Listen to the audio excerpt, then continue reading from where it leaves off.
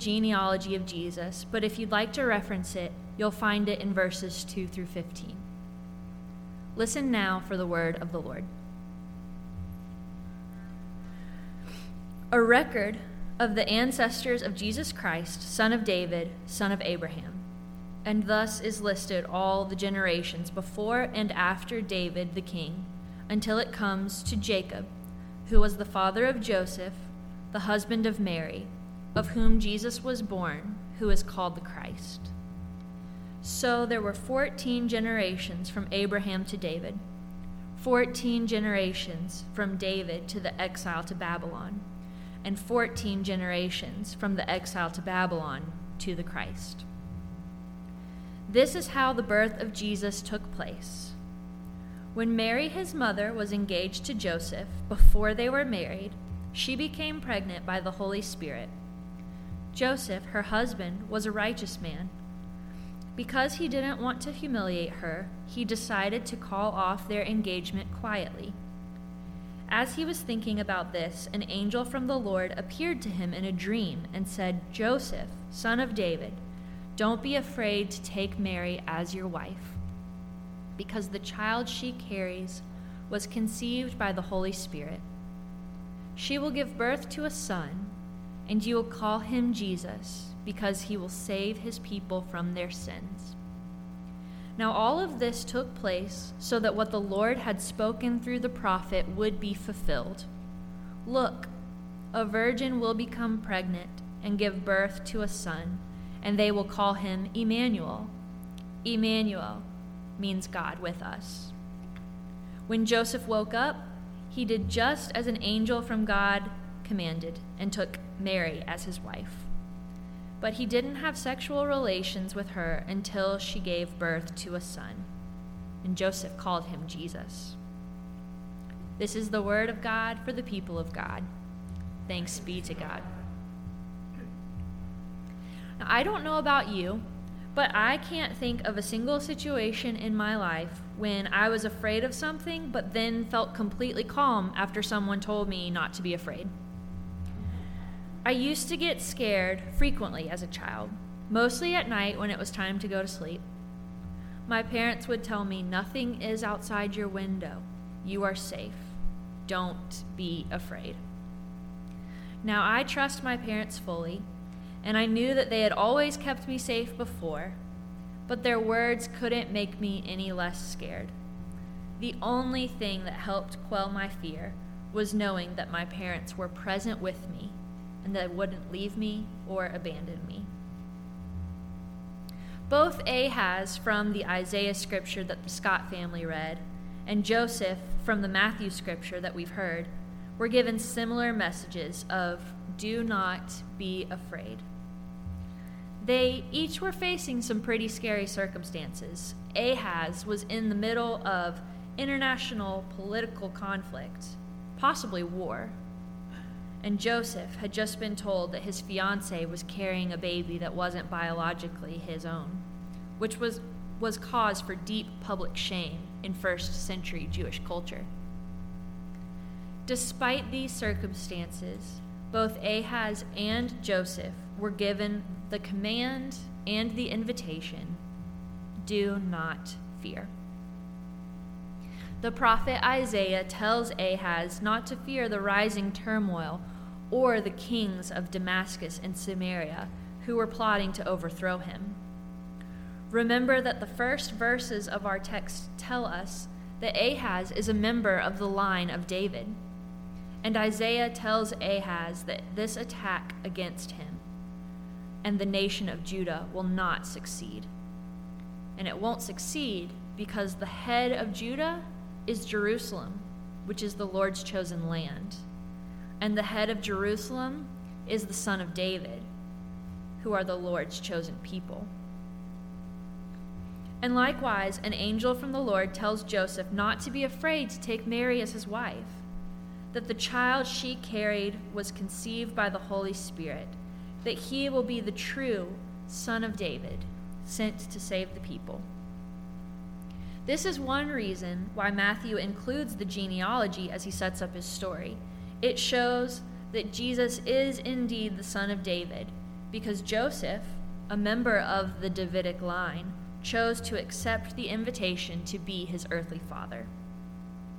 And through the inclusion of women and Gentiles, two groups of typically lowly status in ancient Jewish culture, this genealogy shows that all belong in God's family. All are invited to participate in God's action in the world. God's action is the main event in both of these texts. God uses messengers to extend invitations to both Ahaz and Joseph, allowing their faith to overpower the fears caused by their surrounding situations. God invites both men to do unlikely things. For Ahaz, to trust that his adversaries will not prevail, and for Joseph, to trust that he and his fiancée have been chosen to parent the one who will save his people. And the sign that accompanied both of these invitations is the child called Emmanuel, God with us. The sign of the child reminds us that God with us does not mean the God who's on our team, the God who will destroy anyone who's not. The child sign was surprising for the king of Judah named Ahaz. It was surprising for a bachelor preparing to wed a girl named Mary. And it's surprising for those of us who live in a world where God is expected to be vengeful and to crush enemies. This child is an invitation to a new way of being in relationship with each other. It invites us to rely less on self-preservation and more on the truth that God has always cared for God's people, and God will continue to do so. This new way of being in relationship with each other takes courage, and Joseph exemplifies this type of courage in the first chapter of Matthew. When Joseph learned that Mary was pregnant, he had planned to call off their engagement quietly. Not only was he well within his rights to do so, but this was an extremely kind gesture considering the situation. The law allowed for public humiliation for Mary, even that she be executed. The fact that Joseph had made the decision to keep her dignity intact says a lot about his character. He was, in fact, going above and beyond his obligations to her. So when an angel from the Lord tells him not to be afraid to take Mary as his wife, I can't help but wonder what went through Joseph's head. An important thing to remember about Joseph is that he is a Jewish man living in the 1st century. He would have been very familiar with Scripture, and he would have considered it the guiding law by which to live his life. And by choosing to dismiss Mary, he was following the law and living into his role as an honorable Jewish man. So when this angel offers him another way, Joseph finds himself at a crossroad. Will he hold fast to the Scripture that's informed his life thus far? Or will he embrace the command of God, which is unfolding in front of him?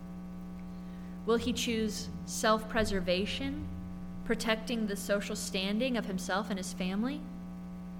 Or will he accept the invitation to live into this new way of relationship, a way of radical inclusion? Joseph chose to believe in love, even when it didn't line up with what society deemed acceptable. Joseph chose to believe in this message from God, even if it didn't make sense to anyone else.